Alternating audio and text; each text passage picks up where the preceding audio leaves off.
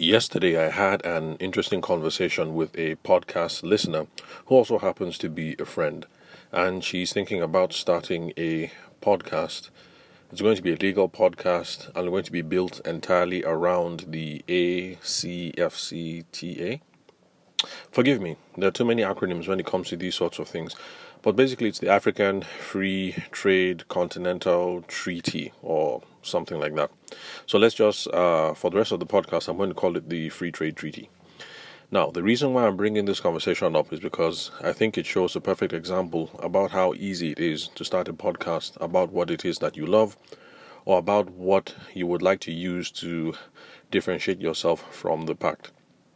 So now this podcast listener is a lawyer, and she's been doing a lot of work in the corporate business sphere, and she has lots of hands-on practice dealing with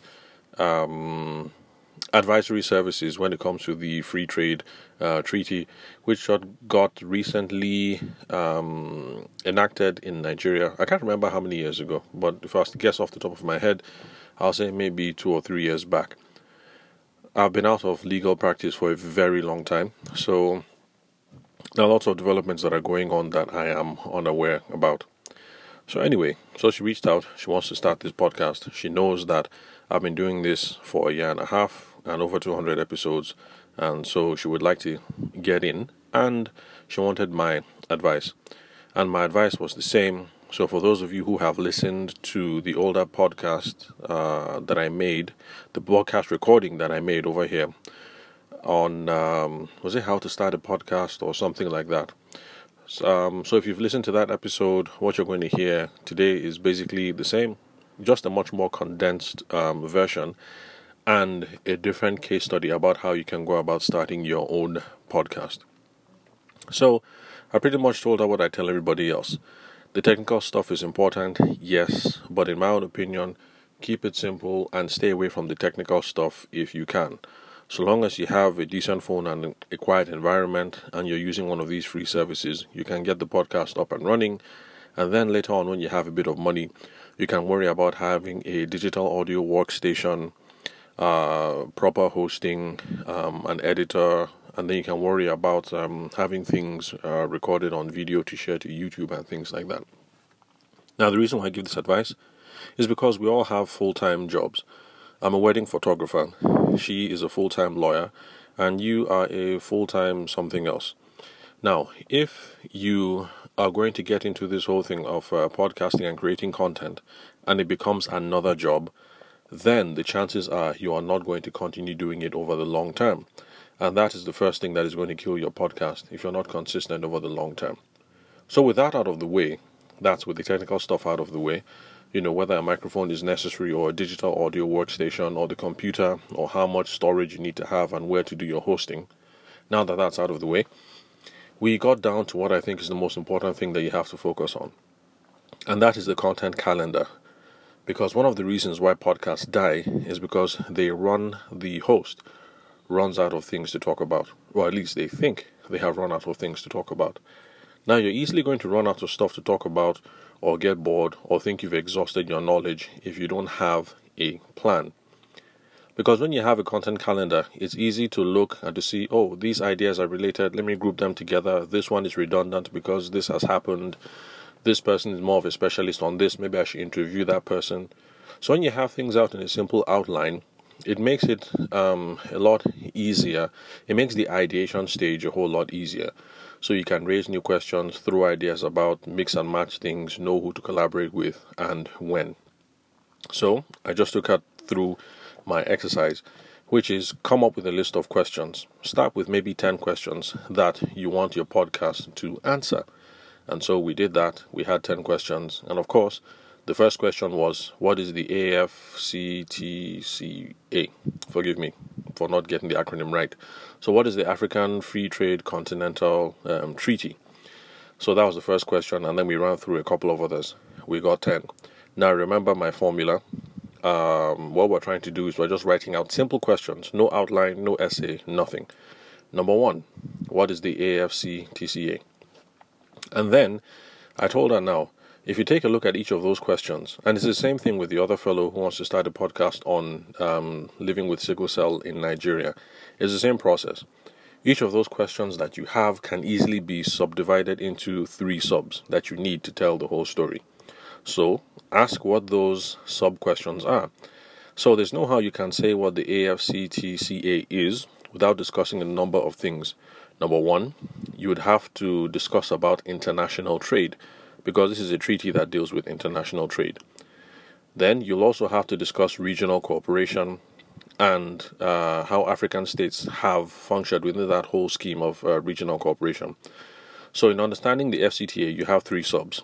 1, what is international trade? 2, what is the overall structure of international trade? 3, what kind of regional cooperation goes on in Africa or in Western Africa, or the Northern Bloc or whatever. That's another question. And then the final one we agreed on was why haven't African countries been involved in international trade on the formal level? Why haven't we been fully co-opted into taking advantage of the opportunities that these things give? That is, being members of bodies like the General Agreement on Trade and Tariffs, I believe. Yeah, GATT. So I think the average listener should now know what GATT is, especially since Okonjo-Iweala has now risen up the WTO, the World Trade Organization, if I remember correctly. If I got the wrong body, then forgive me. Like I said, I've been out of the legal sphere for a very long time, so I get my facts mixed up a lot when it comes to these things. So, where was I? Okay, yeah, so that's the final thing. Why haven't African countries been involved, and what are the advantages for African countries? So now you can see how, with that one question, we have come up with 4 subdivisions. 4 ideas. What is international trade? Are there any regional treaties going on here? Why haven't African countries been involved? And what are the advantages for African countries? Now, with that one question, what is AFCTA? What is the Free Trade Treaty? You've seen how we've gotten 4 subtopics. And if you want to make one recording per week for 10 minutes, you can see how that one question has generated enough material for you to podcast on for a month or a month and 2 weeks, depending on how you want to break those questions down. Now, if you look at it that way, it now becomes obvious how a podcast can be maintained over the long time, because you really cannot run out of stuff to talk about. Because with that first question, we have come up with at least 4 podcast episodes of 10 minutes each. And the thing is, when you put it up, some people are going to say, no, madam, I disagree. Actually, it's this. What about this? You forgot that. So each of those comments that you get on those rejoinders is also a separate podcast episode in itself, because you're going to have to come back to clarify something or expand on something else. So once your podcast starts getting traction, it's going to be very easy for you to keep generating topics on and on and on again. And for those of you who are long-time listeners, you've seen how that has happened in my own case, because people have reached out to say, when you say that thing about people, nobody wants to be sold, but everybody wants to buy, what does that mean? And so I had to make a podcast episode about that. I didn't intend to talk about that. It wasn't a list of questions that I was going to answer, but people asked. You keep saying this thing over and over again. What does that mean? And that became a podcast episode. So as this thing gains traction, you're going to find more and more things to talk about. So, in my own opinion, if you want to have a podcast, forget the technical stuff for now. When you start making some money and you get some traction, you can worry about all that. So for now, focus on the key things. Who are you?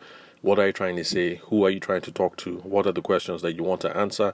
And come up with a simple content calendar. Just have a list of questions. Start with 10 questions. With these questions, you're going to be able to break it into some subdivisions, because there's no question that is entirely a yes, no, go forward, or go back answer.